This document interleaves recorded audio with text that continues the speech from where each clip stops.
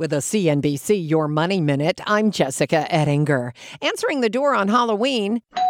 Trick or treat! Costs you more this year. The National Retail Federation says candy spending is forecast to be $3.6 billion, $500 million more than last year. It's not that you're buying more candy, or maybe you are, but the candy is more expensive. The commodities that go into making candy, like cocoa and sugar, they're soaring. Sugar prices hit their highest level in 12 years recently, cocoa reaching a 4-decade high. CNBC's Tyler Matheson says input costs are surging for candy makers because of extreme weather conditions in both West Africa and Asia. Cocoa comes from the seed of the cacao tree. It's essential for chocolate, but it's hitting your wallet for more than just Halloween because cocoa butter, which is a byproduct of cocoa processing, is used in skincare products and cosmetics that may cost you more too.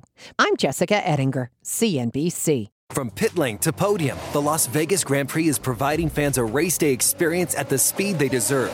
With the help of T-Mobile for Business, our 5G advanced network solutions are powering race day operations with event-wide connectivity. From streamlined gate entry to an immersive app, giving fans blazing fast access to the sport they love. This is accelerating innovation. This is the Las Vegas Grand Prix with T-Mobile for Business. Take your business further at T-Mobile.com/now.